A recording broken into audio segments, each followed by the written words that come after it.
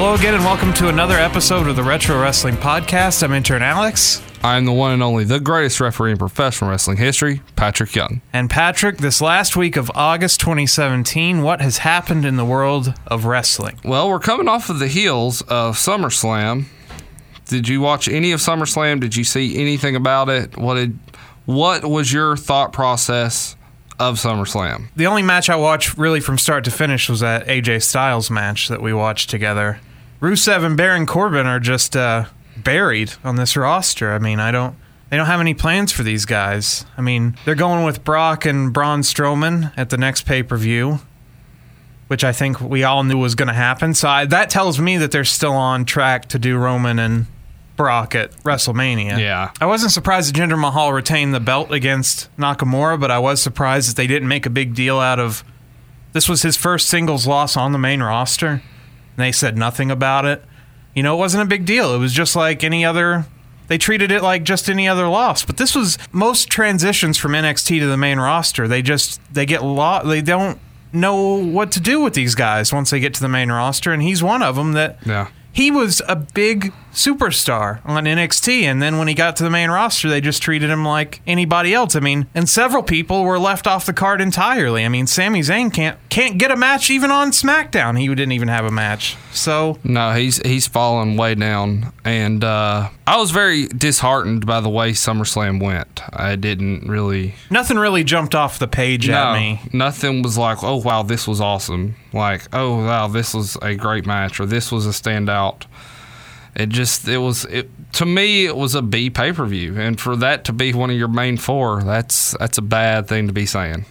Yeah, even the main event, it's gotten good reviews, but a lot of the wrestlers would spend a lot of time not engaging with the other wrestlers in that four-way. It wasn't a must-watch, you know. If they want their big four to be, like, they're trying to elevate, especially Survivor Series, to the level of WrestleMania and SummerSlam, and 4 nights back-to-back in a city, I'm not sure that that's always going to be the greatest idea. I think fans get burnt out. I mean, towards that last night, the crowd is going to, they've seen everything, you know. They're tired. They're ready to go home. They've just put in 4 days at an event, so.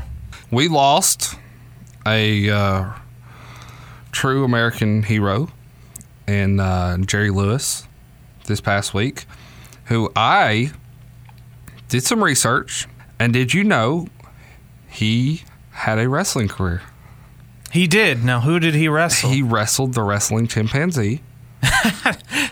And him and Andre the Giant were really close friends, and he did a lot of things with Andre as it pertains to wrestling in the 60s and 70s. So, I was not aware that Jerry Lewis was so big into pro wrestling as he was. So, both Jerry Lee Lewis and Jerry Lewis both enjoyed pro wrestling. Yes. What are the odds of that? I mean, is crazy. But it did seem, Jerry Lewis did seem like the kind of guy that would like pro wrestling. I don't know what that means, but it seemed like he would have interacted with them at some time, you know. I'm sure wrestlers appeared on that telethon at some point in the 40 years that he did it. I'm pretty sure Hogan did and all that, especially during the 80s. And so. Oh, yeah. I want to go ahead and talk about Glow here on Netflix. I did start to finish watch the entire season. Is there a possibility of a season 2? Yeah, it's already been renewed for season 2. Has it now? Yes, okay. Have you seen the first season all the way through? Yes, I finished it about a week and a half ago. Okay, so I finished it this past week. So yeah, I really enjoyed it. I did too. I mean, it was. I really thought Awesome Kong did a really great job in the show, and the wrestlers the actual wrestlers that they did incorporate, like Tyrus and John Morrison and Carlito. Carlito. Yeah. They did an awesome job. I mean, they fit right in. I mean, they were asked to say very minimal lines or whatever, but no, I enjoyed it a lot. Mark Maron's character, I really liked him a lot. You had Alex Riley in it as well. Oh, yeah, that's right. He had a big cameo in it. What did he do? He ended up, when they went to the live wrestling show, and to learn. Oh, okay, yeah. Okay. And they went backstage and all that. That was the one that Debbie hooked up with? Yes. Okay, yeah, I knew he was probably, I mean, he looks like a real wrestler. It's been a long time since I've seen Alex Riley, so I couldn't put him with this character or whatever, but I really enjoyed the scenes between Debbie and I forget the one's name that plays the Russian, but when they're training in the backyard of the one girl's house with Tyrus and Carlito, and they're learning to do a second rope cross or whatever, the cross body, and then that's hilarious. That was really cool. It was it's believe it or not, I went into it with some not really high expectations, but it delivered more than what I could have ever hoped for. Yeah, and I really enjoy the episodes are only like 35, 45 minutes long instead of an hour or 2 hours or whatever. It's an easy watch. You can breeze right through. Well, you can binge those 6 episodes in 3 hours. And you're like, holy cow, I'm halfway done with the season already, and so. Yeah, I'll just stick with it. Yeah, even if you're not a wrestling fan, I think it's done well, showing the what it was like in the 80s, showing what it's like in the. It's just everything is fit perfectly. Even the motel they're staying at's an 80s style motel. It's just. Well, and to have that many female characters and strong female characters in the show, and not a male-dominated cast or whatever, because you have Mark Maron is basically the only man that's in every episode, basically, and that's it. Yeah, the director. Yeah. So, I really enjoyed it quite a bit, and Monica did too. And she doesn't. I mean, she's not a huge wrestling fan, but she liked it. So. Well, to impress her, that's very difficult. Yes. So, it got a lot of good attention. When this WWE loves mainstream media attention. So if one of these Glow Girls ends up doing some sort of WrestleMania thing, I wouldn't be surprised. Oh, I would love to see like the Glow group against, the women. The She-Wolf needs to definitely go up against the Lone Wolf, Baron Corbin. Yeah, there you go. Yeah. But the Glow Girls against like the Women's Revolution or something, that would be. You put them up against the worst wrestlers on the roster, like Lana, Tamina, Nia Jax. But that would be awesome, though, for a Survivor Series elimination match. That would be cool. To get Karma or Awesome Kong back to do she doesn't even have to do much physical stuff. No. I mean, I was just very impressed with her because I didn't watch TNA when she was in it, and she had such a brief run in the WWE.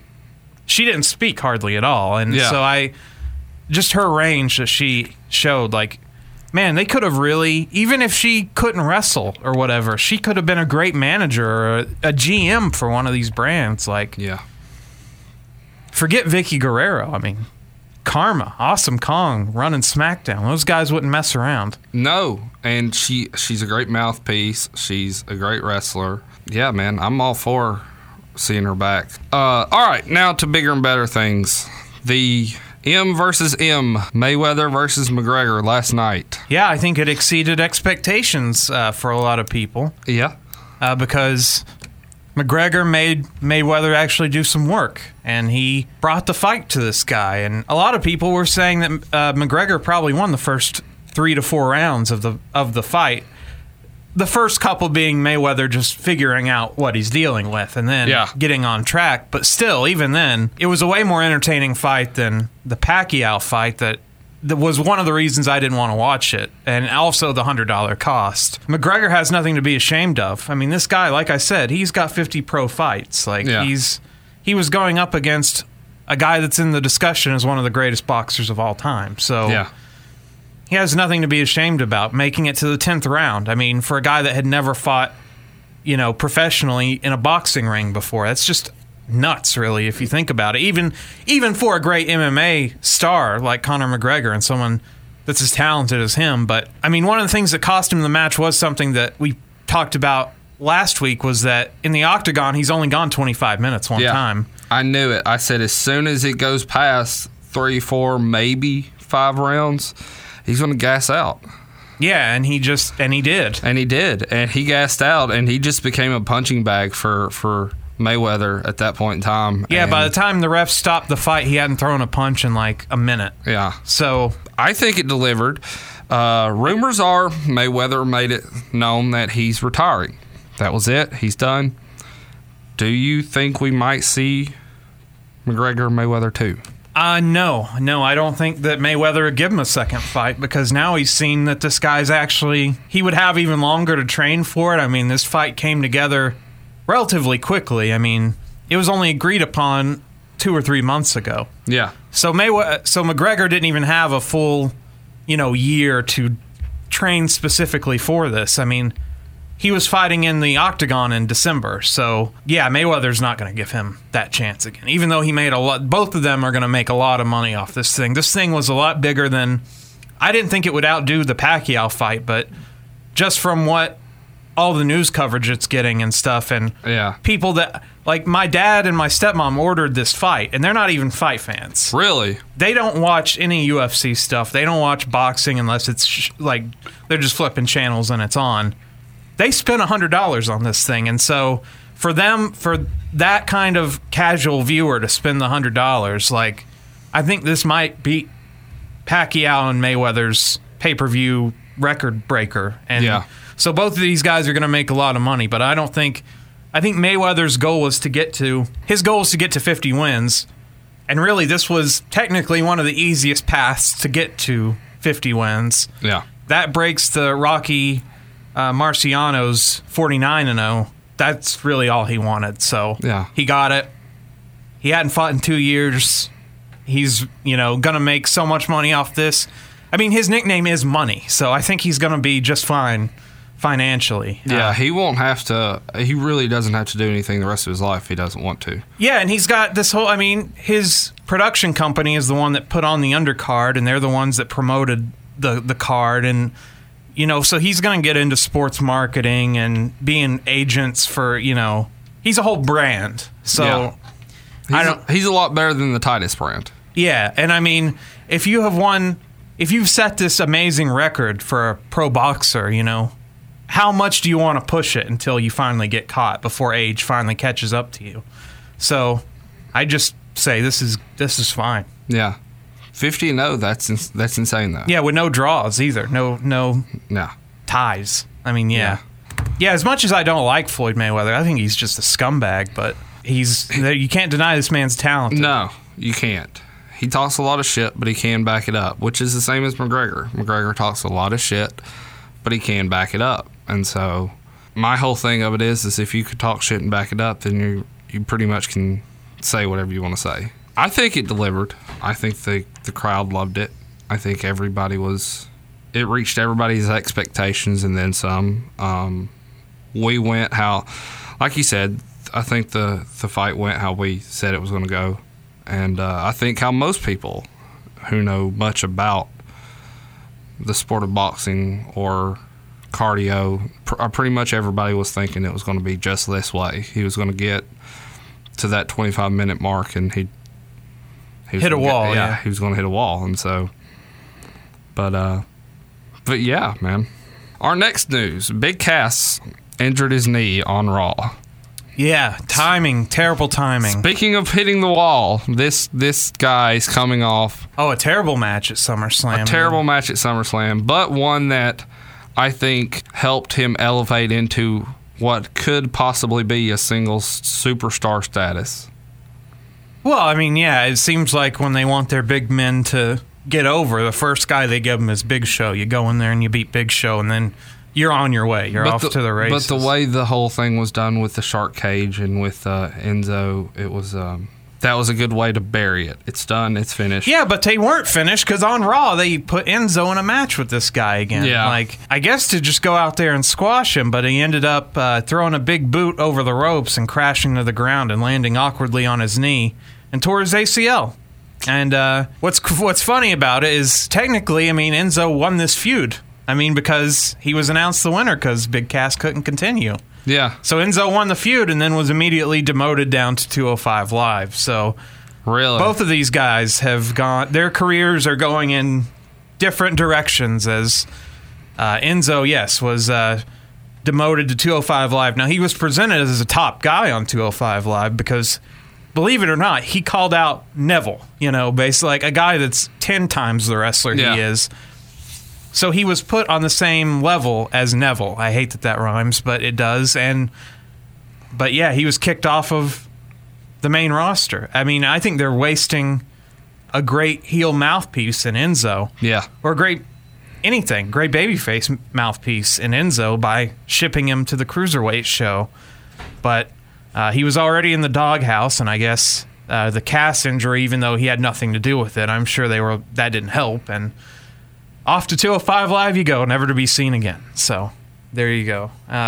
And Big Cass, he's going to miss WrestleMania probably. Yeah. Last year when Finn Balor had his shoulder surgery right after SummerSlam, he was ready to go by WrestleMania, but it was so close that they just held him off anyway because it was that close, and why risk it? And so I think that's what they're going to do with Big Cass. And now I do think this allows them to rethink his character. That's the one good thing, because I would like to see Big Cass. I know that it's cliche now that the heel always wears the suit or whatever, but like make him into something different. I mean, yeah, he can't be the certified. He's really nothing. I mean, didn't have a character other than he's just 7 feet tall. Yeah.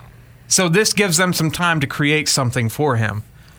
Coming off an injury, it would be easy to go the babyface route too, though, and have the comeback story. So either way, I think this is actually good for him because he's not getting in the main event until after WrestleMania next year anyway. Well, see, and here's what needs to happen. They need to, the Monday Night Raw, the night after WrestleMania, the champion is out there, he's hurt, whatever.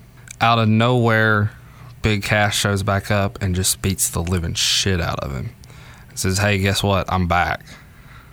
Yeah, I think he could. And I'm back for I'm not worried about that little pipsqueak. I'm back because I want to hold this title.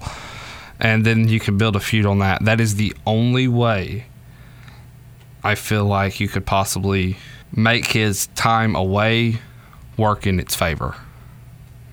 Yeah, and he could always come. I mean, I would like him to come back as Colin Cassidy and not even call him Big Cass. And yeah, Colin Cassidy just sounds like a guy you don't want to hang out with anyway. So that's just my personal preference. I also thought Sting should wrestle as Steve Borden for a while too, so they don't always take my advice. But yeah, unfortunate for him. But also on Raw, they shipped Cena over, so now he's on the Raw brand.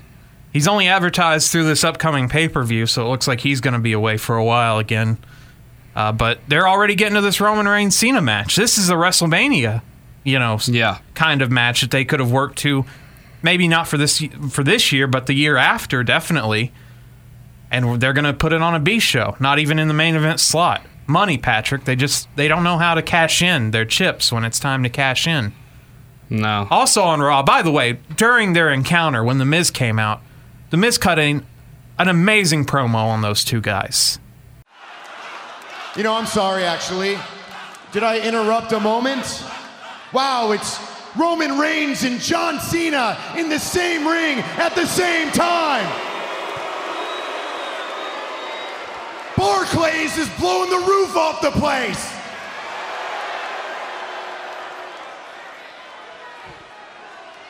How many moments do you two get? Honestly. In life.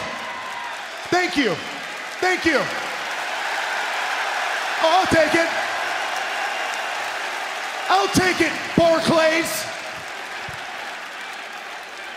Because, in life, you're always told that if you work hard, if you chip away, if you plug away, if you do your job, then your moment will come, and I am sick of waiting for my moment while two undeserving people like you two get moments week after week after week.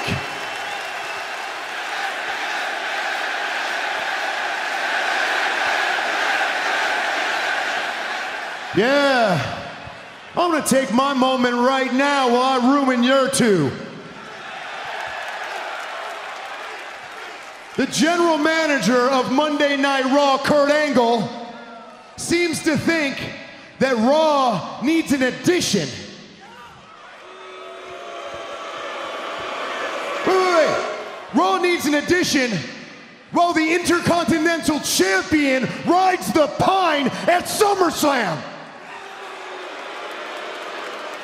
I'm curious, Barclays, Does Raw need John Cena?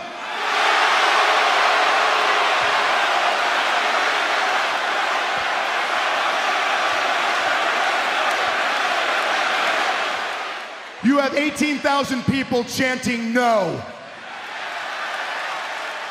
Well, I'm a man of the people. I'll just show myself out.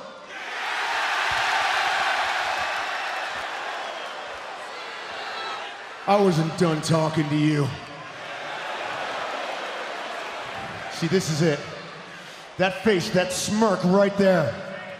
You turning my moments into a joke while him saying that this is your yard. Well, this is my show, week in and week out. I'm the one working here, not you and not you. And then there's you. You think you're left out of this? You don't know what to do. You don't know whether to cheer or boo John Cena. You don't know whether to cheer or boo Roman Reigns. I'm curious, who do you think that affects? You think that affects John Cena? Think that affects Roman Reigns? No, it affects me, the only champion in this ring. The person who deserves to be in the main event each and every night of Monday Night Raw, SummerSlam, or WrestleMania. And I am sick of not getting the respect I deserve. Your shirt says, respect, earn it. I've earned it for 12 damn years.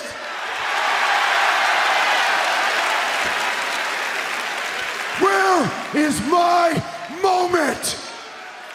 And where will The Miz be? Probably working the pre-show, you know? Whatever. The Miz needs to have another world title run. Oh, I think, yeah, it's well past time. This guy's been on the microphone alone. He's delivered time and time again when it was SmackDown. He's delivered time and time again now on Raw. It is time to take him away from that mid-card Intercontinental title and throw him back into the main event. Absolutely. But we gotta get Brock out of there. We gotta get the big guys out of there. Brock's got to go, period, because Brock's killing the company. You can't have a world champion and the world champion not be on TV half the time. Well, now with John Jones' failed drug test, I do think the UFC is going to make Brock a big contract offer, and I think he's going to go after WrestleMania. Because once he loses to Roman Reigns, they're cashing in their Brock Lesnar chip. Yeah. That's it. Like that was your purpose. Yeah. Is to lose to our top guy. And then he's done. I mean, what else is there for him to really do? He's already had the Cena match. He's already had the Triple H match. He's already done the Undertaker feud. There's nothing left for this guy. Yeah. So I do think after WrestleMania, I think he's gone. So you'll get your wish. I cannot wait. But that also means Paul Heyman might be gone, and that'll be a terrible thing. No, I got a feeling Heyman's going to turn on him. I just don't. I think Heyman, if he sticks around, he'll just have a new client without turning on Brock, because they always want to leave that door open. We want to talk a little bit of sad news. I do not know of this man. I do not follow the world of professional bodybuilding, but Dana Brooks' boyfriend, who is a professional bodybuilder, passed away this past week. Yeah, and he lived in Chattanooga for a while. Yes, he did. And he trained, I think, in Cleveland at a bodybuilding gym in Cleveland, Tennessee. He choked on some food, apparently. He choked on his dinner and passed away. It's crazy. Like 26 or 27 years old. I don't know his name. Do you know his name? I couldn't find his name. Dallas McCarver. Okay. He apparently he had a health scare at the Arnold Classic a couple of years ago when he passed out on stage. Yeah, and I mean, if he really did choke on food, I mean, who knows? It could have been just a freak accident, but I mean, bodybuilding in general takes an enormous toll on your body. I mean, yeah, you see a lot of guys that had that kind of physique in pro wrestling, and you know, years later, as they age, you see that fade away, and it's not pretty. No. And it just puts a lot of stress on your body. I mean, your body... It's not made to carry that kind of muscle mass. Yeah. Anybody you want to ask will tell you. especially Lex Luger. You need to make sure you take care of your body. But I worry about John Cena. You know, Cena did the bodybuilding thing. Cena had that body. That's what got him into wrestling. Cena still somewhat has that body.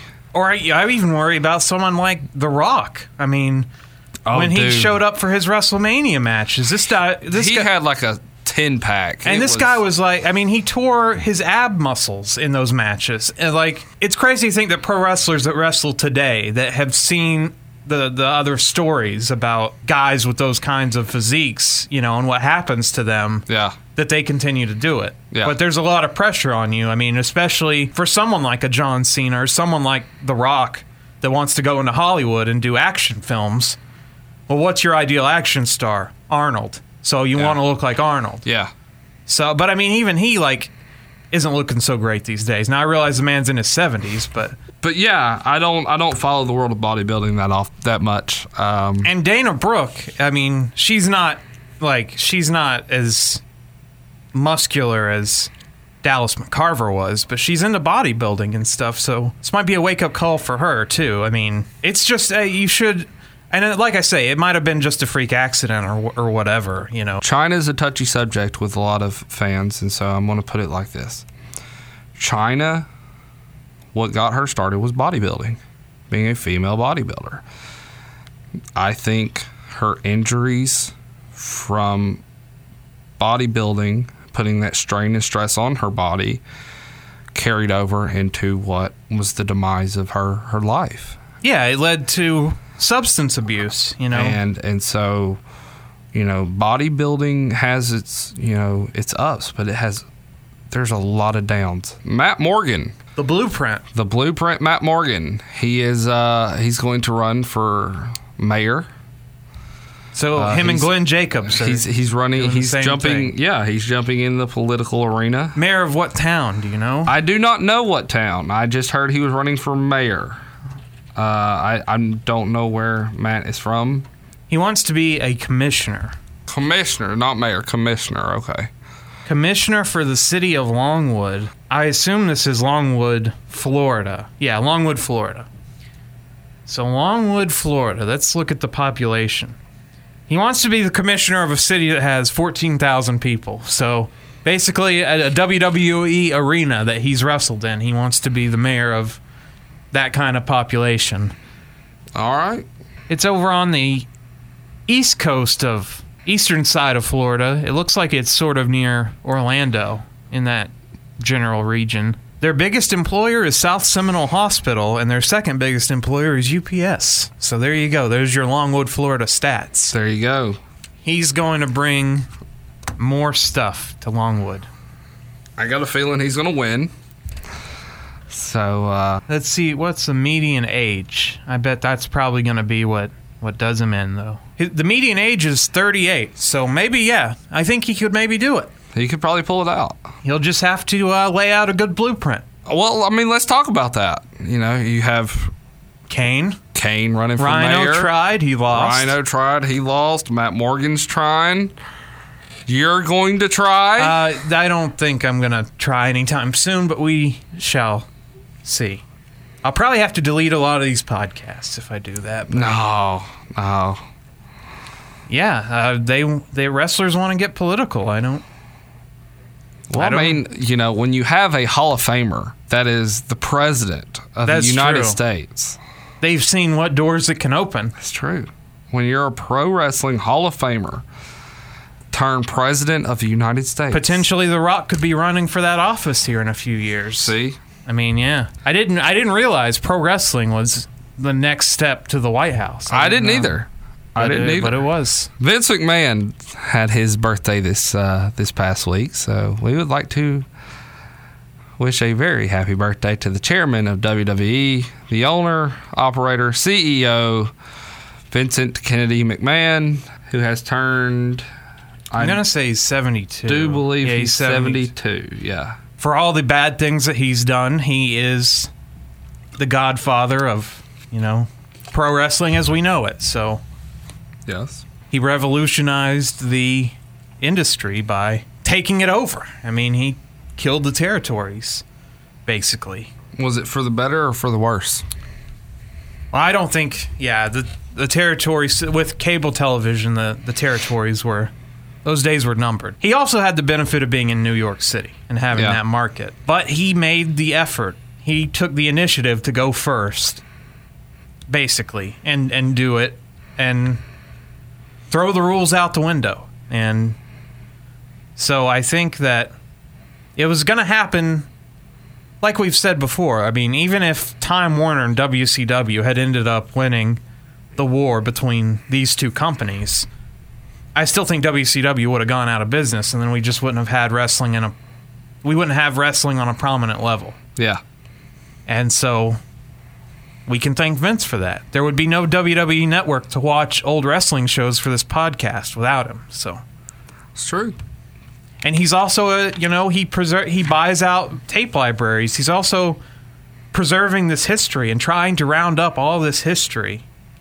I mean, for better or worse, because he can rewrite the history as he sees fit. But it is nice to know that someone out there is archiving all this. That there's a bunker, that can survive a bomb blast filled with all this pro wrestling stuff. It's crazy to think about that someone took that initiative. Yeah. So I am glad that, because he does really have a love for the business. So Yeah, he does. putting smiles on their faces. That's what it's all about. I hate that slogan. I hate that slogan. Yeah, but that's Vince. I hate that slogan. Well, he also coined the term sports entertainment, so he did some bad things for the company and, for the business, but he's the man. There's no one. There will never be another one like him. There's not, and Vince is a one of a kind. He's a national treasure. As I learned this past weekend, billionaires are very unique individuals, such as our Atlanta native billionaire Ted had a nice lunch yesterday at his restaurant. And hey, man, it's a unique Ted's Montana Grill. Yes. Yeah. It's a. Was he there, or did he bring you? He was not there. No. Oh well, you must have been very offended that he was not there. However, we had cardboard straws for eco-friendly. Wow. We have a powdered soap. That's interesting. For eco-friendly. However, the bathrooms are marble and gold. So, if you're going out, you're going out in style. Well, those are, found in nature, so you can those are elements, or whatever. Marble's not; it's a stone. Yeah, I made the trip to Atlanta to eat at his restaurant, and because I had heard so many things about it, I was like, I just want to try it out, and he was not there.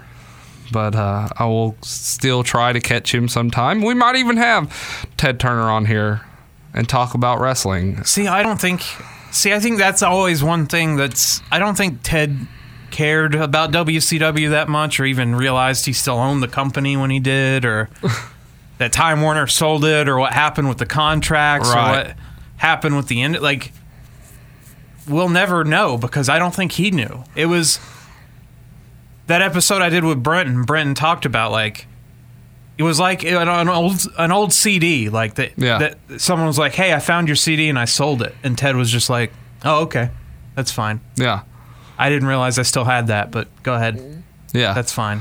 So I don't know. I think it would be nice to hear on his side of the story, and yeah, I mean, but I think Bischoff is as close as we'll get to. Right. Yeah.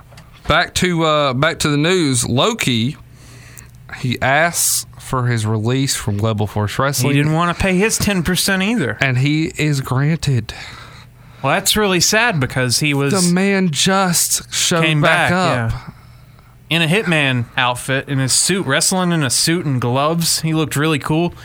Loki's got an awesome voice, cuts awesome promos. He does, and he's talented as hell. He's a great wrestler. But didn't want to take less money, I'm sure. And when he was in WWE for that brief second when he won NXT, when it was still a contest show. Yeah. Caval, they dropped the ball they had him jobbed to Dolph Ziggler his first match on pay-per-view, and then he was like, I'll just get my release. I'll just go. Yeah. This isn't going to work. So he's always done things his way. But that's unfortunate for us because, I mean, he's so talented, and they never can keep him around. Never can find a place for him. And last but certainly not least, an update. Ric Flair is getting better. He's still not out of the woods yet. He is still having some health issues. It is going to be a very, very long road, but the 16-time World Heavyweight Champion is doing better. So we still keep wishing and praying and hoping that he makes full recovery. Well, before we move on to one of Ric Flair's finest moments, one of his finest matches, I would say, in the Chi-Town Rumble, I did want to add two other news stories very quickly. Of course, Bobby Roode and Shelton Benjamin showing up on SmackDown.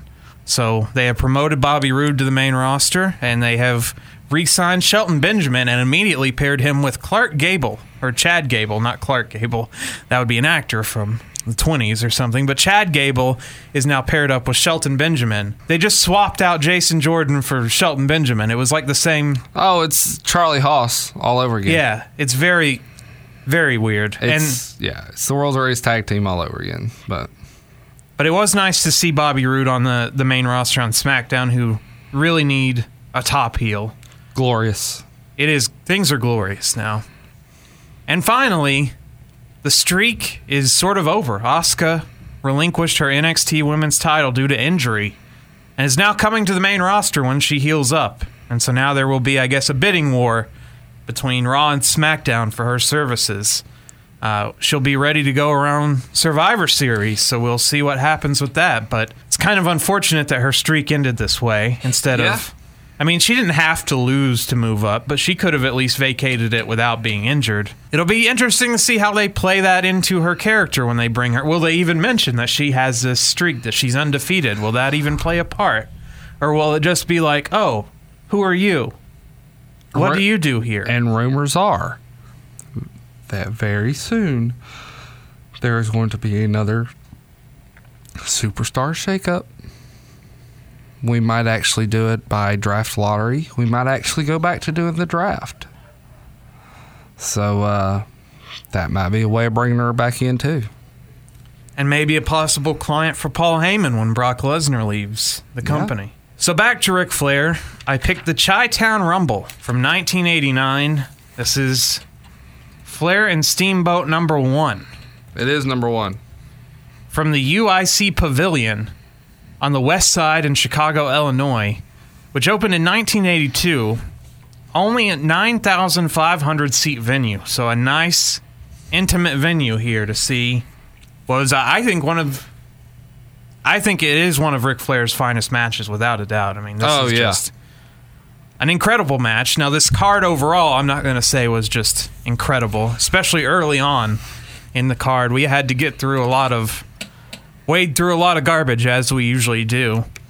It's February 20th, 1989, in front of 8,000 people at the UIC Pavilion. An alleged 8,000 people. It looked much less crowded than that. Magnum TA and Jim Ross are going to be our commentary team. They let him bring his hover round in there, I guess. He had his mullet going. Yeah. Oh, beautiful mullet. He had that. He did, man. This man should be in the Hall of Fame for that mullet alone. Is he in the WWE Hall of Fame? He is not. Wow. I wish and hope and pray that the time will come he gets that opportunity. So, Magnum and Jim Ross run down the card for us. A music highlight video shows us all the stars of the NWA that'll be on the card. Bob Caudle will do all the work backstage for us. He's with Michael Hayes, who just hypes the card again. Not even his own match, really. No. And you'll see why. Fans, we're here with Michael P.S. Hayes just moments before a very important match in your career, Mike. The big, rough, tough, mean Russian assassin. But you've walked a bad street before. Can you feel it, Bob? Can you feel it? Everybody out there right now. If you don't feel it, then you ain't got no feeling at all. Here we are, the setting, live noise at the UIC Pavilion. Got 10,000 fans out there screaming, sound like a million. And the reason why is Chi-Town Rumble, where a lot of careers might take a major stumble. You know what I'm talking about? I mean, I feel like Pete Rose out here in the lead match of an all-star game with this all-star card. You got 4 major titles that could change hands tonight. Do you realize that? 4 titles. The #1 contender title, the U.S. title. You got the World Television title, the World Tag Team title, and then the thing with the fever pitch, the biggie, Ric Flair and Rick Steamboat. But you know, I got my work cut out for me. This ain't no cakewalk whatsoever. So now, as you feel it, and as the lights go down, and you hear the music coming up, that means it's time for PS to do his stuff. So Bob, it's time when the music gets grinding, you know, so PS got to be right on time. So this is the way it is. Chi-Town Rumble 89, ladies and gentlemen, it is showtime. And fans, he's on his way. Let's go to the ring now. Michael P.S. Hayes. And just says, it's showtime. He'll be facing Russian Assassin #1, who is a masked wrestler named David Sheldon, who also played the Black Scorpion at house shows. So when Flair didn't want to work house shows, the Black Scorpion, I think 3 people played the Black Scorpion. Really? Yeah, 3 people overall played the Black Scorpion. Maybe more. But yeah, I think you might be onto something. Even when it was suggested that it might be Flair, I guess you just said. But this guy did not look in it. His body was nothing like Ric Flair's. No, I mean, nothing. This guy would not fool you for a second. I'm glad we've rethought how to do opening matches on pay-per-view cards. They're supposed to get you hyped. You know, supposed to get things going, get things moving. This put a drag on it. And I hate to say that because I like Michael. I love Michael to death. But Looking kind of lost without his Freebird friends here. this was rough. Hayes' strategy was just to keep the Russian assassin in arm bars and headlocks. I mean, just keep the Russian assassin down. Wear him down. The Russian sickle, which is a leaping shoulder tackle, only gets a 2 count on Michael P.S. Hayes, who hits a high cross, which gets a 1 count. Paul Jones nails Hayes with a cheap shot.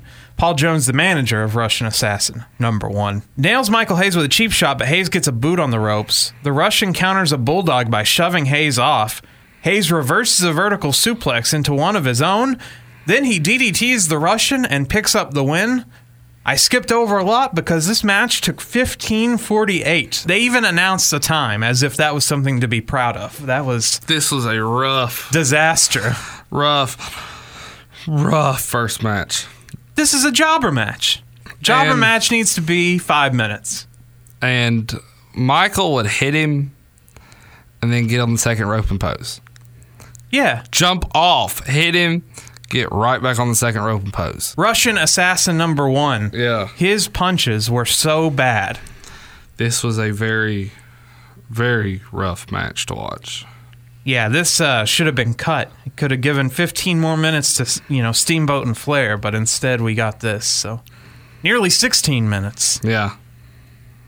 Nothing to say really about this was Russian Assassin #1. Russian Assassin #1, his outfit kind of reminded me of Nacho Libre, by the way. It did. A big, out of shape guy with a mask on that's, not a luchador. He's not doing any high flying things. He's just a fat guy with a mask. Yep. And not even a talented fat guy in a mask like Vader, just a fat guy in a mask. Bob Caudle is with the Steamboat family, of course. Ricky Steamboat. He's a family man. He is. He's not going to let his wife and kid, stay home and starve. He has to provide for them and bring them to the arena, the UIC pavilion. That's probably the only dinner they had was hot dogs. Yeah, they had to eat the concession stand. Yeah. They're lost without him. They are. Steamboat gives a nervous face promo about how he's a family man and he's going for the gold. Fans, we're here with Ricky the Dragon, Steamboat, and family, Rick. You know something, Bob? The moment of truth has finally come in just a few short moments, and I've been counting those minutes as each day goes by. The moment of truth is going to be put upon me. I know that I've been doing a lot of talking lately about the family unit and how strong it is. Well, I'm basing all my strength and all my endeavors upon my family. Win, lose, or draw tonight, I know at least that I can go back to the locker room with my head up high. And I've heard some comments that the Nature Boy Ric Flair has been making, saying that he is the one and only champion now. I've got to tip my hat to the man that he's been a champion for a long time, and he's beaten a lot of good wrestlers. But I think the time has come. Ric Flair, regardless of what kind of record that you're going for. I'm not going for any records. I'm not no O.J. Simpson going after Jim Brown. I'm not an Olympian going for a gold medal. But that World Heavyweight Championship around your waist, the gold, sure does represent a whole lot. My little boy and myself, my wife, we've said our prayers, and we're ready for you, without a doubt. Goosebumps all over us. Family's going to bring it back together. The unit is here to stay. All you people that are working hard from 8 to 5, if we win it tonight, you can look upon us as the champions. Fans, he's worked hard, he's trained hard, now he's ready. And as he says, the moment of truth is close at hand. Now let's go back to the ring. This man did not cut a very good promo.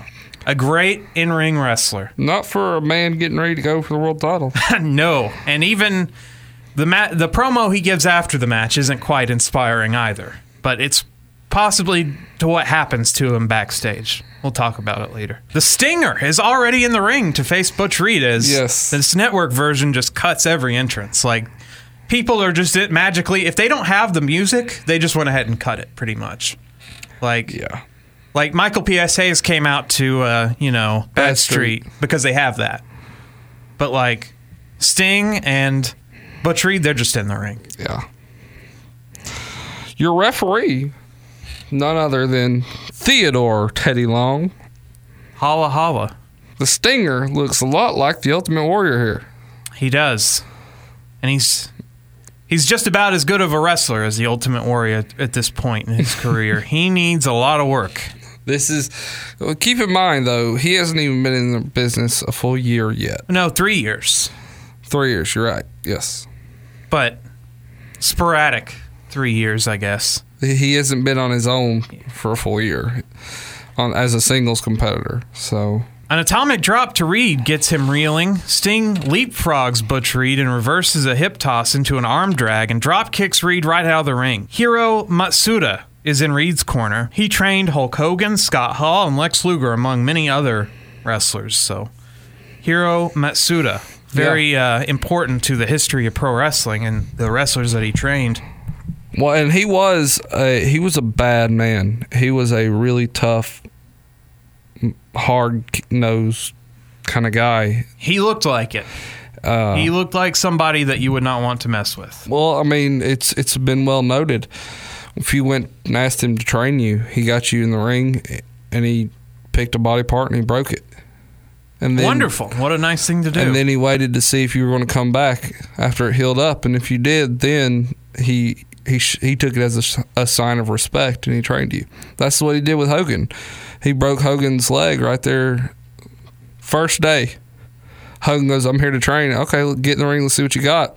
Wasn't in there 5 minutes, broke Hogan's leg. Hogan said he showed back up with it bandaged up and everything else and said, it'll heal. Let's keep going. So the big leg. It was important that he broke that leg. It gave him all the extra power. Yeah. Sting, to get out of a headlock, bites on Reed's wrist. What a not-face thing to do, Sting. Go back to the school. Sting keeps Reed tied up in an armbar for ages. Reed hits Sting with a double axe handle for a 2 count. Mr. Matsuda chokes Sting on the ropes behind Teddy's back. You gotta turn around, Teddy.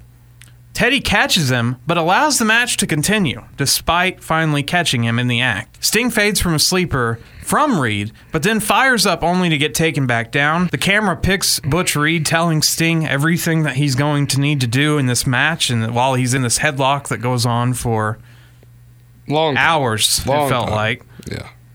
Sting fires up as JR's mic starts going in and out for a second. Sting tries a Vader bomb on the second rope in the corner, but Reed gets his knees up. Reed dumps himself out of the ring after missing a clothesline. Sting suplexes him back into the ring. Reed hits a big neck breaker, but Sting kicks out at 2. Reed puts Sting into one of the worst-looking chin locks I've ever seen. One of a John Cena-style chin lock where you just sling your arms over the neck and don't even... make it look, why bother with realism? Just throw your hands over somebody. Sting fires up, and Reed misses some clotheslines, so Sting hits one with one of his own. Big leaping elbow to Reed, and Reed throws Sting out of the ring. Sting tries a sunset flip, but Reed counters into a cover with the ropes, which Teddy catches him using the ropes as leverage. So Sting rolls up Reed and gets the win.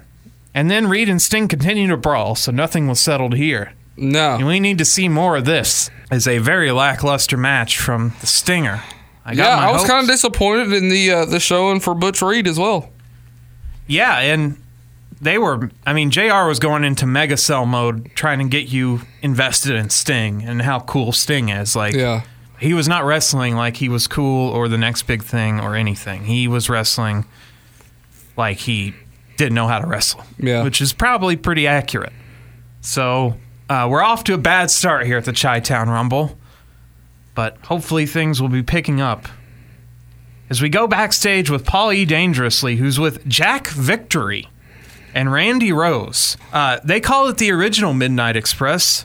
Beg your pardon? Fans, we're here with Paul E. Dangerously, Ravishing Randy, and wait a minute, that's Jack Victory. What's he I'm doing throwing your game plan just a little bit off, right? I'm throwing your game plan off too, ain't I, Cornette, huh? You see, Jimmy Cornette, you're a very smart man, and you knew how to win this match. You knew that the original Midnight Express of Ravishing Randy, Loverboy Dennis, and Paul E. Dangerously, of the three of us, you knew Dennis the best. Because you spent 5 years with Dennis Condrey, and you knew to get to Paul E. Dangerously, you had to go through Loverboy Dennis. So I told Dennis to stay in Aspen, Colorado on vacation a little while, and I brought in a secret weapon, Jack Victory. A man you know nothing about. A man beautiful Bobby knows nothing about. A man sweet Stan Lane knows nothing about, because you see, Jim Cornette, when you go in for the match of your life with your career on the line, you can't win if you're not prepared for the opponent. Jack Victory. You see, my man, there's a big disease going on in America. They call it the Bobby flu. They call it Stan fever. They call it cornetitis. And you're looking at the doctors that are going to cure that disease. And somebody's career in the NWA could end tonight. And now let's go back to the ring. Dennis Condrey left the NWA before this match, so this angle was basically scrapped after this match. And, just for good measure, this is a loser leaves town match. Yep. Why do you call it a loser leaves town match if you don't live in Chicago? It's really just loser leaves the roster match. You're going to leave the town Loser leaves anyway. the company. Yeah, but it was loser leaves town. So yes. The Midnight Express, the current Midnight Express, Stan Lane and Bobby Eaton are with Jim Cornette. Fans, we're here with Jim Cornette, the Midnight Express. The careers are on the line, Stan. Paul E. Dangerously is throwing a monkey wrench in the works. Let's make no mistake about this, Bob Caudle. Tonight is the biggest night in the careers of the Midnight Express. Are we ready? We're ready, sir. Right. Paulie Dangerously, there is no limit to how low that you'll stoop to win a match, to put something over on somebody, to stab somebody in the back, because you're nothing but a garbage mouth punk. We knew Dennis Condrey. We trained for Dennis Condrey. We were ready for Dennis Condrey. So what do you do on the day of the biggest match of our careers, with all of our careers on the line?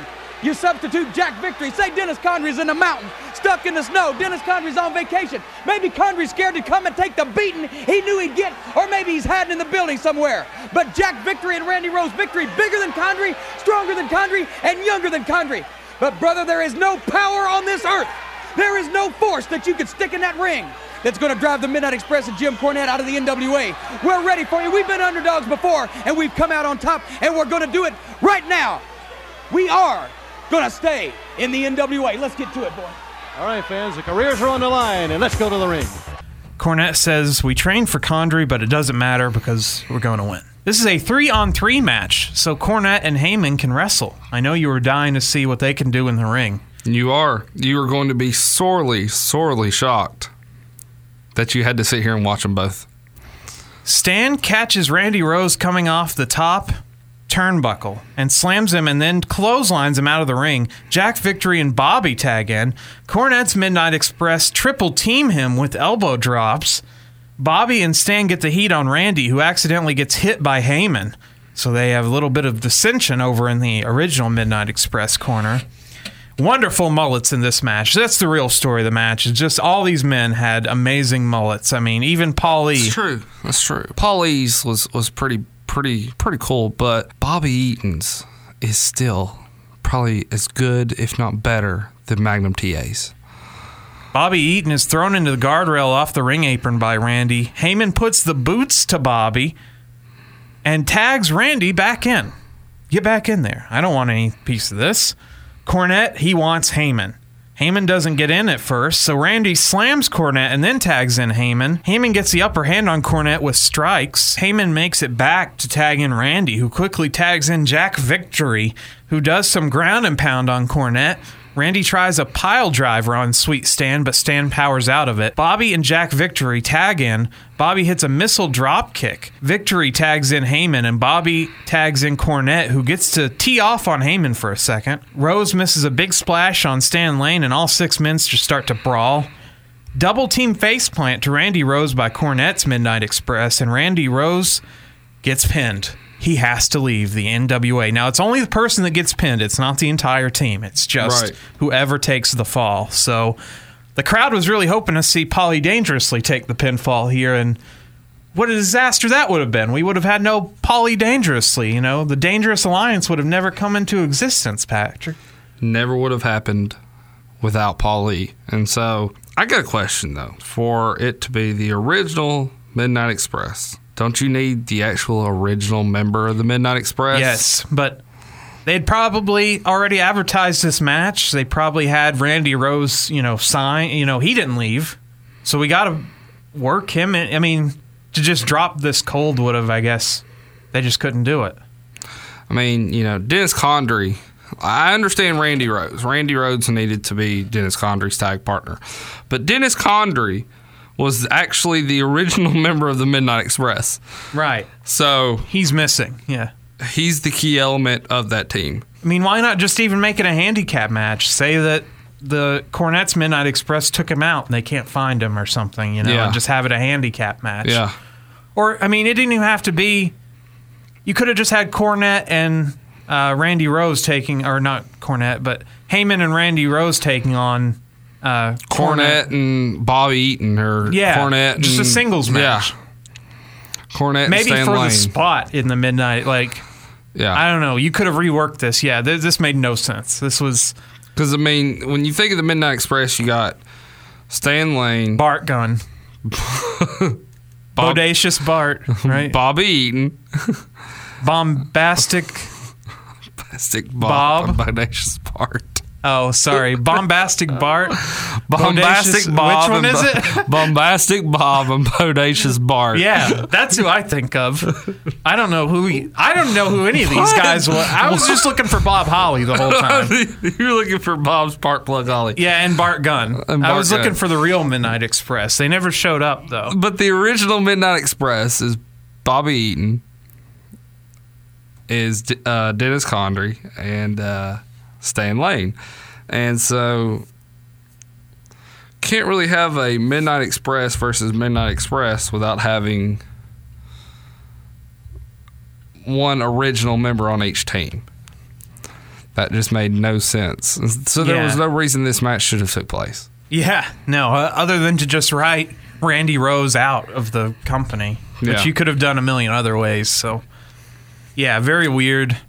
There wasn't really much to the match, a few spots that Bobby had when he actually got to fly a little bit, when he got to do what he does best. Now that you've seen a few, matches of Bobby, now that you've had some time, what are your thoughts on the Midnight Express? Do you look at them the way I look at them now, as a huge, unbelievable contribution to what tag team wrestling is all about? I didn't really enjoy a lot of Sweet Stan's karate stuff that he did a lot. He didn't do much of that in this match. But Bobby doing the off the turnbuckle stuff was way ahead of his time. Yeah. For a big man, I say big man, but an average size wrestler to be doing that. 6'3", 6'4", yeah. And especially in the NWA when it was they didn't even want people getting tossed over the top rope, So I thought he was always... And even, I always thought he was, in just the matches we watched, because I never really watched any matches of his before we started doing this podcast, but yeah, that stuff really impresses me. And I think very underrated in that regard. Yeah, I said it. Could have broke out as a single star based on his in-ring. I mean, because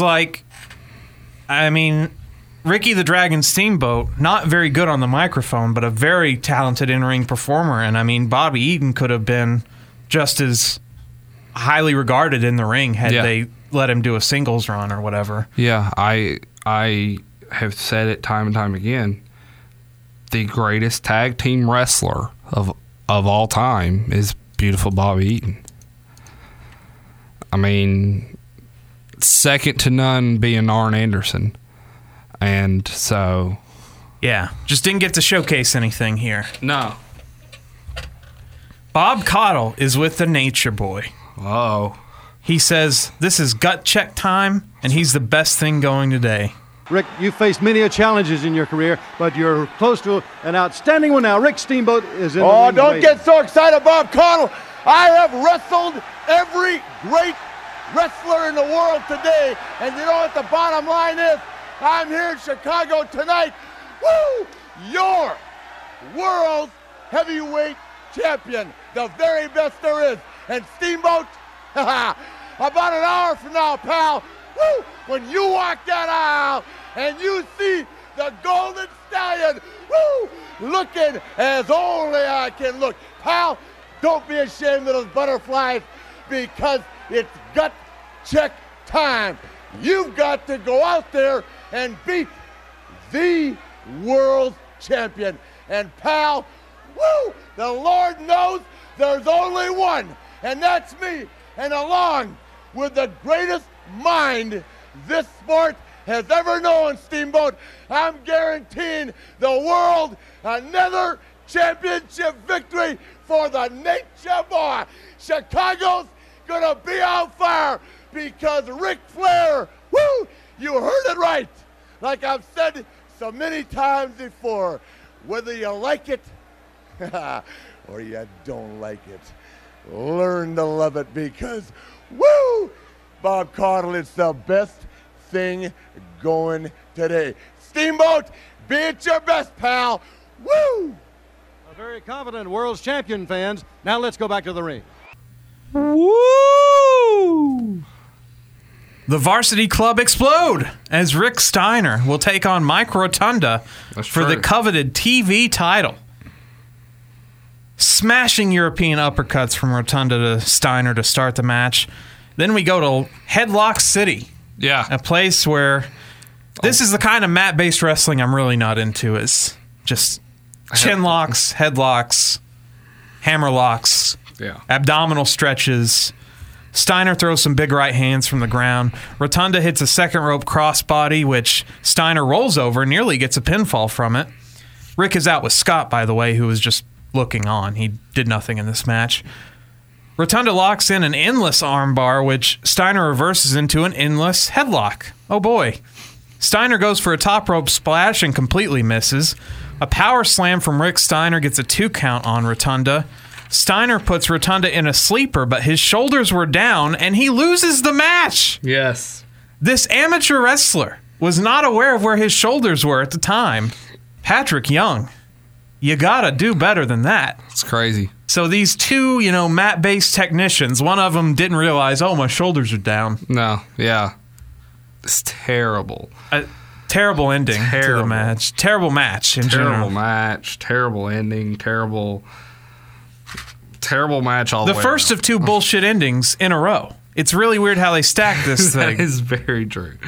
That is very true.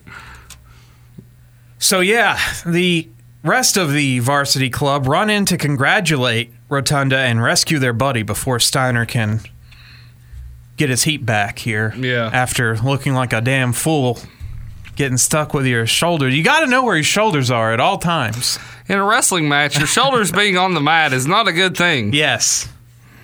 In amateur or pro wrestling, everyone knows that. Yeah. Bob is with the Road Warriors now. They'll take on the Varsity Club for the NWA tag titles. So a lot of work from the Varsity Club tonight. Hawk and Animal do their typical shouty promo, plus Paul Ellering says something and hits a newspaper against his hand. Just a matter of moments now. A tough challenge faces you in the Varsity Club. A tougher challenge for the Varsity Club. You see, Chicago today, tonight, is like the OK Corral at high noon. Wyatt Earp and the rest of the gang, except that they use bullets. We don't. Tell them why, Animal. Because dead men can't feel pain. Kevin Sullivan, I guarantee all the people out there, and especially in our hometown of Chicago, no matter what it takes, we will get you up. And when 16,000 people are cheering for us to rip your head off, we're going to do it. We're tired of you getting in our face We're going to get rid of you once and for all. Tell him, Paul. You know, Bob, the cards are dealt. It's time to play out the hand. And the bottom line is, you gotta go against this man, the animal. You gotta go against the Hawk. You're facing the best team in professional wrestling today. Let's go and take care of business the only way we know how, and that's to beat him up. Lex Luger. Oh, boy. Time to turn it up. Chicago's own Flexi Lexi and Barry Windham are already in the ring. It's time for the U.S. title match. Windham is the defending champion. Luger no-sells a back suplex, which was... He got up before Windham did. I mean, there's one thing to not sell it, but he beat him to his feet. And then Atomic drops Windham, gets a press slam on Windham. Luger, the hometown guy here, gets a big reaction.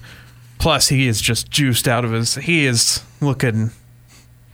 bursting at the seams. This crowd was like, this is a superhero we're seeing in the ring. Luger nails Windham with a big lariat, a back body drop to Windham, a power slam to Windham. Luger misses a top rope shoulder tackle and goes tumbling to the outside. Windham then suplexes Lex back into the ring. Windham clotheslines Luger and he rolls out of the ring to recover. Windham misses a big right hand and smashes his claw into the ring post. Yeah. This would be the story of the match, as he somehow, I guess, bladed his wrist here to make it bleed inside his glove. He must have a shattered wrist. He must. I don't know how it started bleeding from... Bone stuck out. The bone stuck out. It's just pouring blood everywhere. He's literally broken his hand. Strange to see color in 1989, really, I guess. I mean, actually, it's not, because we saw that Dusty and Flair always did color. Never mind. This is the NWA. I forget we watched Starrcade 85, where everybody bled. Never mind. This is tame. This is PG era blood for them. A little blood in a glove. The ref checks it, Patrick Young, but he determines it's okay. We can continue here. Windham puts the claw on Luger's head, that bionic claw that will... like, I guess, squish your head? What does it do, Patrick? Can you explain the claw? The claw, when you put it on someone's forehead, your pinky and your thumb pushes against your temples, creating pressure to where blood doesn't get flow to the brain properly. Wow. Which then causes a man to pass out. Oh, wow. Just like the mandible claw. Just like all the claws. The mandible claw, when you stick the two fingers in, it goes under the tongue. It presses against the nerve. I love you explaining the mandible claws. It was just two fingers being stuck in someone's mouth. It's more than that. No, it's way more than that. It is. It goes under the tongue. It presses against the jawbone, creating pressure on the jawbone, which holds your mouth and your jaw outward, where you're having a hard time breathing and you pass out. Luger squeezes Windham's hand, and Windham has to release the hold. That hand's not going to hold up. No. The ref wants to check on his hand, but Windham's like, no, get away. Luger won this belt in Chicago the last time he won the belt, so they're trying to reboot Lex Luger. One of many times he would... Many times reboot of Lex Luger. Windham looks for a superplex and gets it to a big pop from this crowd. That's it. It's over. An elbow, and Luger powers out of a superplex at 2.5. That's insane. Windham hits a bridging belly-to-back suplex on Luger. Tommy Young, your Uncle Tommy here, counts 3. Apparently, Luger lifted a shoulder off the mat. This didn't cause a new count to start, though. No. He just kept the count going as both men's shoulders were down. And Windham apparently kept his shoulders down. And so Luger is awarded the U.S. title. A very weird finish when you're trying to get Luger over as this big star. That you do the Rick Steiner finish from one match earlier. Yes. Like, why would you book that? Who was in charge of that decision-making? And then, Patrick, what are the rules for 2 shoulders down on the mat? Wouldn't you stop counting? Both men's shoulders are down? Yeah. I count them both out. But what if one man lifts up his shoulders? Does that start a new count? No. Why not? It's a new pin. No. One man is still being pinned. I disagree with this logic. No, one man is still being pinned. If both shoulders are down, Both men's shoulders are down. All 4 shoulders. I'm tapping both men. 1, 2, 3. Now, if one man happens to get his shoulder up in time before the other man, then that man wins. He kicked out of the pin while the other one didn't. So what'd you think of this match? A lot, and I do mean a lot, of Barry Windham having to carry Lex Luger. Yeah, Barry Windham, the few moves he got in were awesome. Yeah. Looked great. He literally was carrying. So great that he turned in his notice and went to go be the Widowmaker this same year. He was going to be gone in just a few months. And that's true. Would show up on that episode of the Bobby Heenan show as we watched. Well, primetime wrestling. So, very... this is not how you book a future star, a future big baby face in Lex Luger. Two future world heavyweight champions. Yeah, you can't have this kind of finish in a match that no one wants to see again. So Windham is not very happy with this result, so he pile drives Luger's head on the U.S. title. And then, that's not enough, belt shots him with the belt. Uncle Tommy made the right call. Then he leaves because, well, his hand hurts. It's time to go to the back. Mike Rotunda is with Bob Caudle, and he says, you're looking at the new world television champion. This is, ladies and gentlemen, why Mike Rotunda was never given a prominent speaking role in the NWA.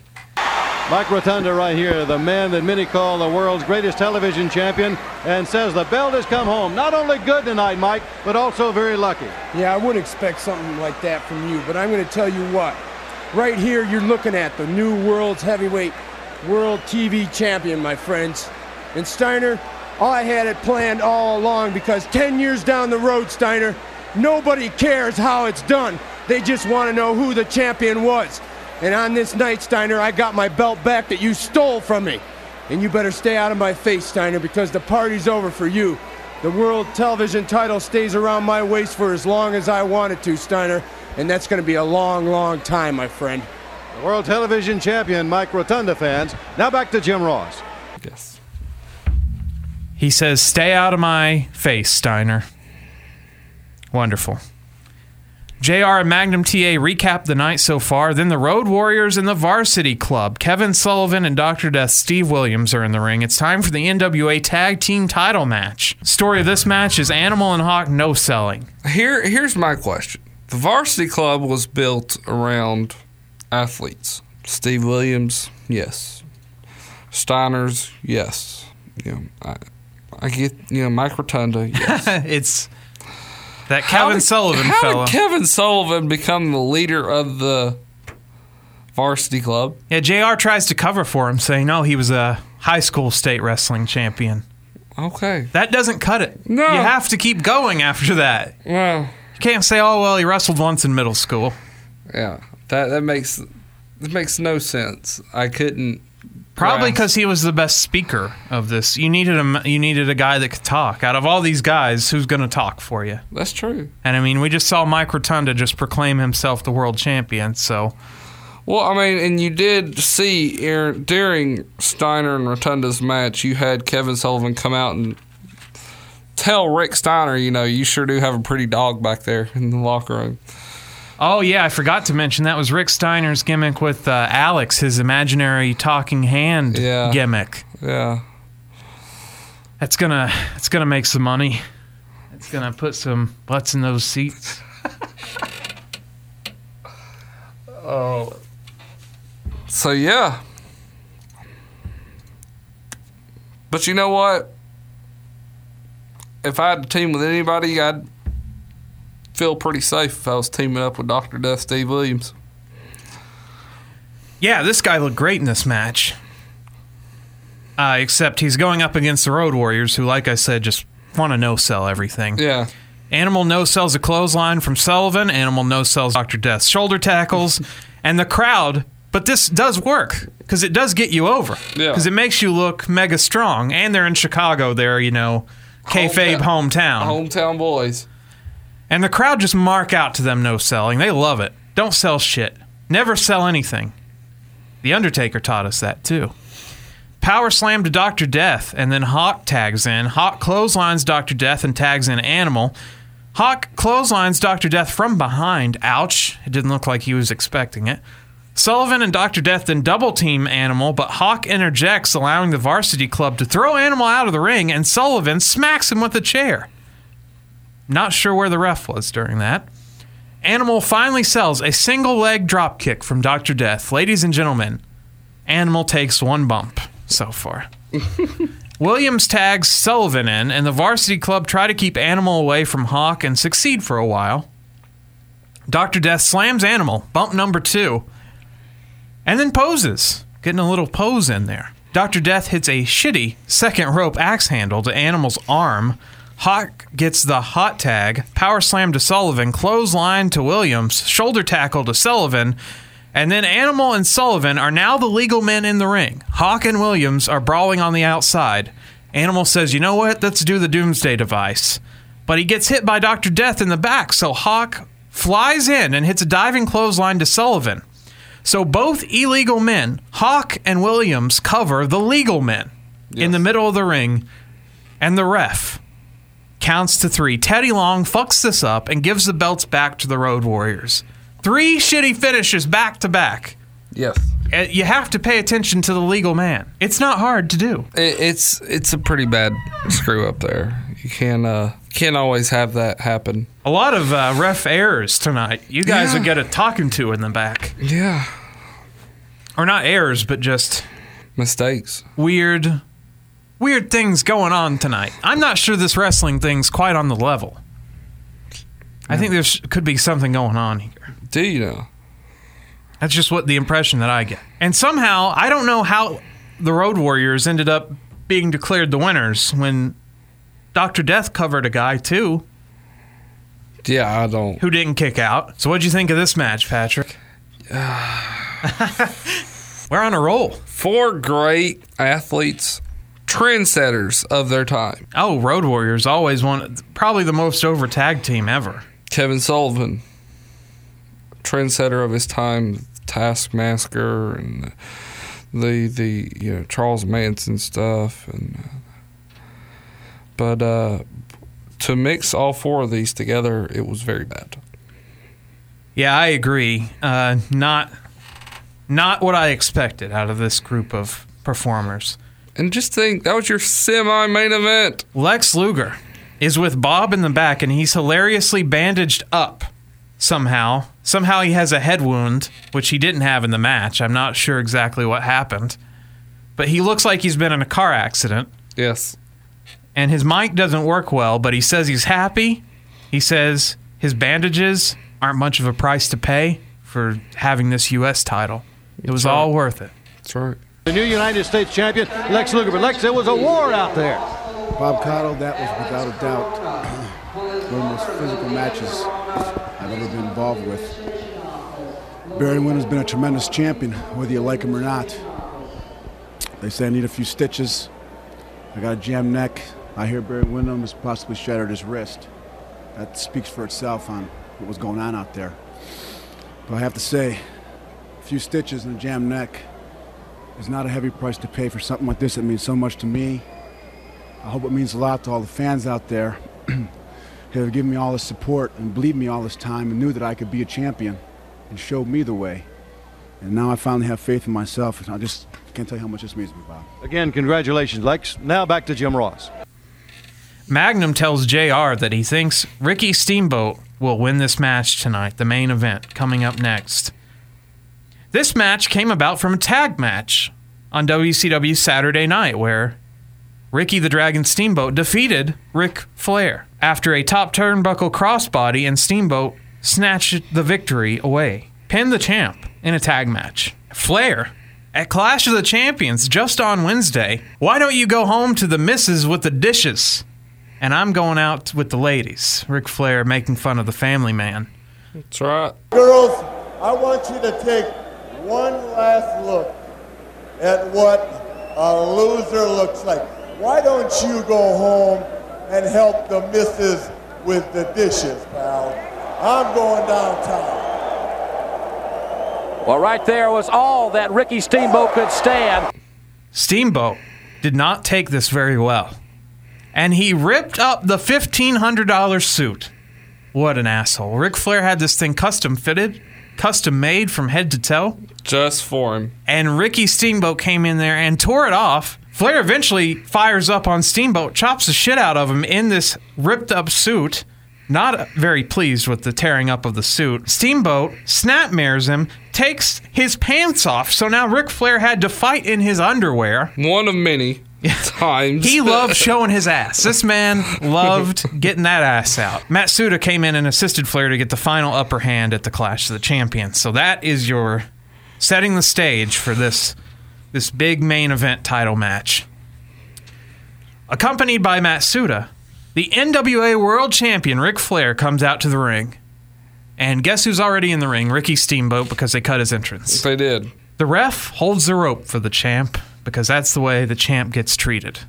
Only here in his 5th title reign. Can you believe it? That is crazy. I would have thought he had it like 8 or 9 times by now. He probably did after some house shows that didn't count and dusty finishes and stuff like that.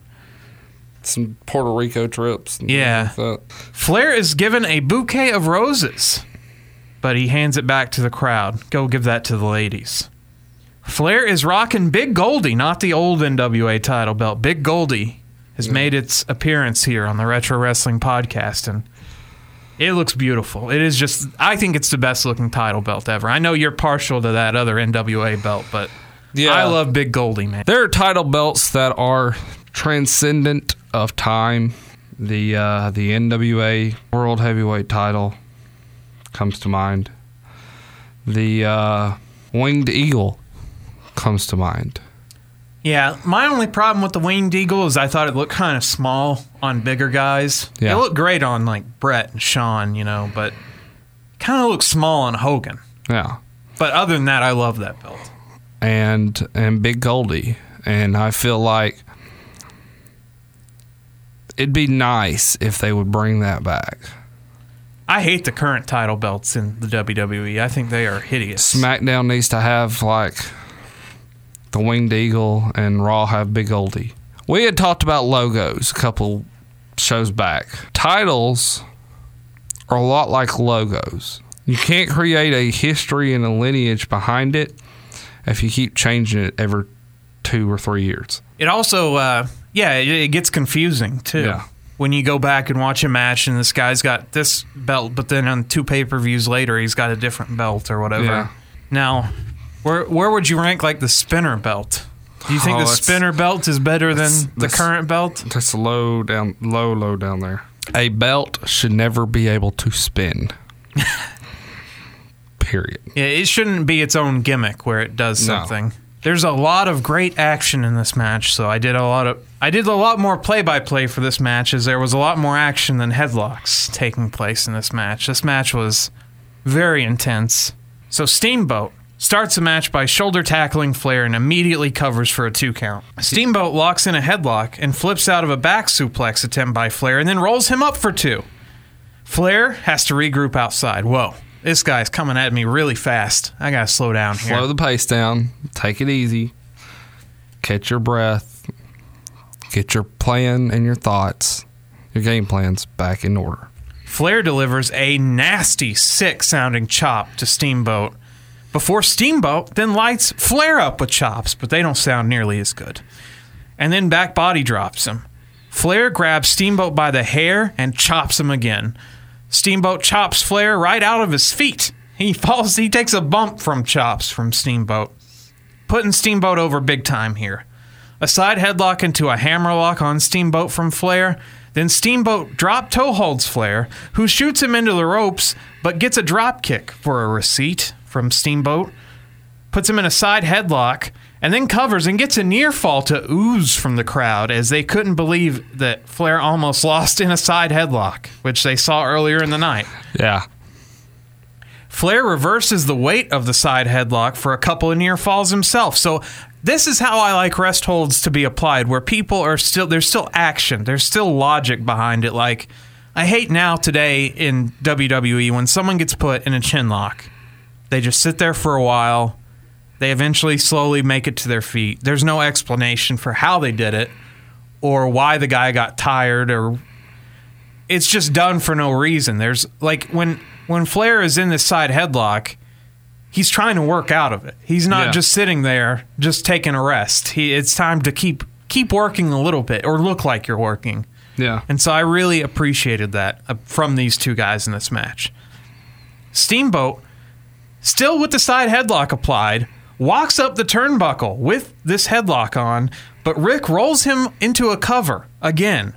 And now the crowd is 50-50, Steamboat and Flair. They don't know who to cheer for here. Big chop exchange with Steamboat, and Steamboat delivers a giant two-handed chop that JR goes absolutely nuts for. Like, this judo two-handed chop was phenomenal looking. Yeah. Just from a chop. I mean, I know chops are just strikes, but this was awesome. It gets a 2 count. Flair has to go outside again to regroup. Whoa. This guy is really coming at me today. I didn't know I'd have to do all this work. Steamboat goes back to the side headlock, and Flair takes him to a corner and chops him. Steamboat leg drops Flair, chops him, and he goes flailing out of the ring. Steamboat teases a top rope crossbody to the outside. He gets up on the ropes, and the crowd comes to their feet because they're like, holy shit, this will be awesome. Yeah. But he doesn't do it. No. If he had done it, though, it would have been like Snuka coming off the cage. It would have been like one of those really, I mean, like, I love that he teased it, though. Like, that was smart. Ric Flair gets back in the ring, yells to Steamboat, "If you got any guts, you'll meet me in the center of this ring." Steamboat engages and gets chopped again. Flair gets hip tossed and head scissored, then drop kicked, and right back into that side headlock, and a pin for 2. Flair chops and elbows to the head of Steamboat. Steamboat chops back, shoulder tackles Flair, gets elbowed to the face, and then chops and strikes Flair right back out of the ring again. Steamboat teases another dive to the outside of the ring, but doesn't do it. Flair snatches Steamboat's legs. "If you're not going to come out here, I'm going to bring you to me, buddy." And brings Steamboat to the outside, rakes his eyes across the guardrail, the dirtiest player in the game, and chops him, because that's what he does. Flair goes in the ring and elbows Steamboat. Flair does his running knee drop, beautiful, on Steamboat for a 2 count. Double underhook suplex. I didn't know Flair could do such a thing. To Ricky Steamboat gets a 2 count. Another giant chop exchange between them. Then Flair flipped to the outside. Flair lands a flying crossbody. Lands it, but Steamboat rolls with it, rolls into a pinfall. 1, 2, and a kick out. Yeah, I was shocked. At first I was like, he landed one of these things before his retirement match, but no. Yeah.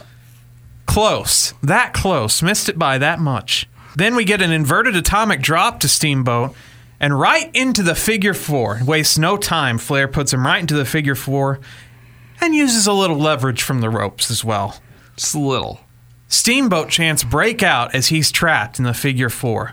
Flair keeps him in this figure 4 for a long time. Agonizing, but like I said before, like the headlocks and the chin locks and all that stuff, it's not wasted motion because Flair will use the ropes as leverage. Steamboat will do the baby face like pounding on the mat. The fans are chanting Steamboat. They're going nuts for a figure 4. But Steamboat, trying to get pumped up, starts slapping his hand on the mat. Oh,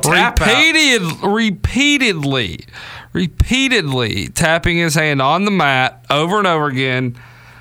If I was refereeing that match, ding, ding, ding, that's the bell. Wow. The course of history would have been changed. Yeah. I would have said he tapped out. Well, I'm glad you weren't reffing this match. Though they needed a second ref later on, it would turn out. Tommy Young finally sees Flair cheating, and the hold is broken. Flair struts just a little bit. He's not too confident. And then decides, you know what, I'll just put the boots to Steamboat. They start brawling and chopping back and forth once again. Flair hits a running high cross, and both men go flying out of the ring. Flair sends Steamboat into the post. JR just mega sells NWA. This is where we wrestle here. We wrestle here. We don't This is the only place you'll see wrestling. Like, just goes into mega cell mode. Like, this pay-per-view, I will say, JR, man, was on its game. Oh, like, yeah. He was phenomenal. This made it feel like a real, like, I don't want to knock it as like a fake sport, but this made it feel like a big-time sporting event, like a boxing match call, not like Vince McMahon, what a maneuver! What do you call that? Yeah. Flair hits a... How much does this guy weigh? How much does that guy weigh, you think? Flair hits a delayed vertical suplex to bring Steamboat back in the ring for a 2.5 count. Flair gets in it with Tommy Young. I don't like the way you count. So Flair not happy with Tommy Young's counting. Then Flair does a dirty pin on Steamboat with his legs way up on the ropes. Steamboat can just barely get a shoulder up, but he still does. Steamboat does an inside cradle for a 2 count. Then Dragon misses a second rope cross on Flair. Steamboat bridges out of a cover attempt and hits a double underhook suplex to Flair, but Flair gets a foot on the rope. Steamboat and Flair fight for a backslide, which even this looked intense, fighting over who can get a backslide. Steamboat gets it, but gets a 2 count. Steamboat throws a big clothesline and connects with Flair, a judo chop to a down Flair.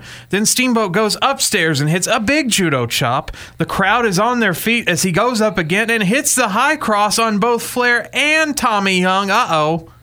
Nobody can count. Flair gets the tights and pins Steamboat, but Tommy Young is still out. He's no Patrick Young. He's Tommy Young. Teddy Long, Holla Holla, comes out to check on Tommy Young. Flair thinks he dumped Steamboat out of the ring, but Steamboat skins the cat, then comes in, tries a sneaky crossbody, but misses. Flair goes for the figure 4 immediately, and Steamboat inside cradles him, just as we saw Sting do. This very same finish just a year later. And gets the win. Teddy Long makes the count, and Steamboat gets the NWA title in a shocker. Yeah. This man has dethroned the quintessential NWA champion here in what I thought was just a phenomenal match. This made up for a lot of what we saw in the undercard of this match. Just... Yeah, I don't know if it made up completely. It's definitely worth checking out. Oh, this match is regarded as one of the top 5 greatest matches of all time. Yeah, and they would have 2 more matches after this. This was the first in the trilogy. Yes. They would meet on Clash of the Champions, and then on another pay-per-view where it would be the 3rd and final deciding match. But man, Ricky Steamboat was excellent in the ring. Yeah. Always underutilized, this guy. Yes. Mainly probably because of his mic work, but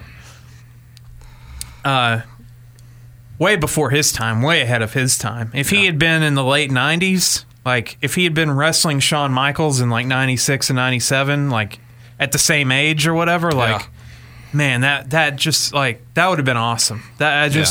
He was just in the wrong era. Yeah. Completely in the wrong era, but even with a guy like Ric Flair still, I mean, it still worked out great here. I mean... And just think, you're coming off the heels of, for him, 2 years earlier, he's wrestling Savage at WrestleMania 3. Yeah, tearing the house down. Yeah. And so he not only proved himself in one company, he proved himself in another as well. And did it with the gimmick of the family man, which is why he got fired from the WWF the first time anyway. Because his son was just born and he wanted some time off, and Vince told him no. Yeah. So not only is this a slap in the face of Vince as now he's our guy, but he's also the family man. He's also exactly why you fired him. Like he didn't change. He was always a baby face. He never had a heel run. Richard Blood, which really missed out on a run as Dick Blood. Ricky Steamboat here. Just really showing off. Just an amazing performance from him and Flair. I don't want to overshadow Flair. I mean, what Flair did for him in this match. Yeah, no. No, he made him look great. Well, Flair says he's his greatest opponent. Yeah, that says a lot. Because Flair's wrestled everybody. Yeah, you think of how many people Flair's wrestled, And he says Ricky Steamboat is his greatest opponent. And even when Ricky Steamboat came back, for that match against Jericho or whatever, he was still good. Oh, yeah, he hadn't been in the ring in 10 years or more, and he puts his trunks on, or his tights, does that deep arm drag, no problem. Oh, man. First of all, there's not a single other wrestler in the entire world that can throw a deep arm drag better than Ricky Steamboat. It's unbelievable how he throws it. But yeah, Ricky Steamboat's timeless. Ricky Steamboat can, I guarantee you, in 20 years could throw in his tights, go back in there and tear the house down. So, yeah, just excellent. Can't say enough about it, really. But I can, because we're moving on. JR and Magnum TA recap the card, and then Bob is backstage with Ricky the Dragon Steamboat. Want to know why this guy didn't, have staying power? Like I said, it's his promos, because the faces want to throw him a party. The champagne, big celebration in the back. He just won the championship. They want to give him the champagne shower for his big win. Well, he gets champagne right in his eyes and then stumbles through his promo probably even worse than he was going to already. That must have burnt his eyes, because he was really reeling from this champagne. Yeah. And then, just to be a dick, what's funny is he's about to finish his promo. The boys come in and spray him with more champagne, and Brian Pillman gets right in his face with more champagne right to his eyes and fuck up any chance he had of salvaging this promo. And it's just Ric Flair, you'll get a rematch. All right, good to know. Right now, it's hard for me to believe what I'm holding in my hands after all these years, and I don't know how many. Here comes the boys with the champagne. I don't know how many.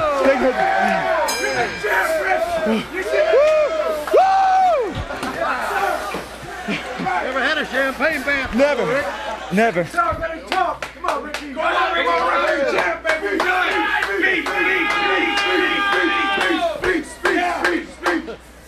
All right, Rick, let's have that speech now, huh? Come on, Ricky.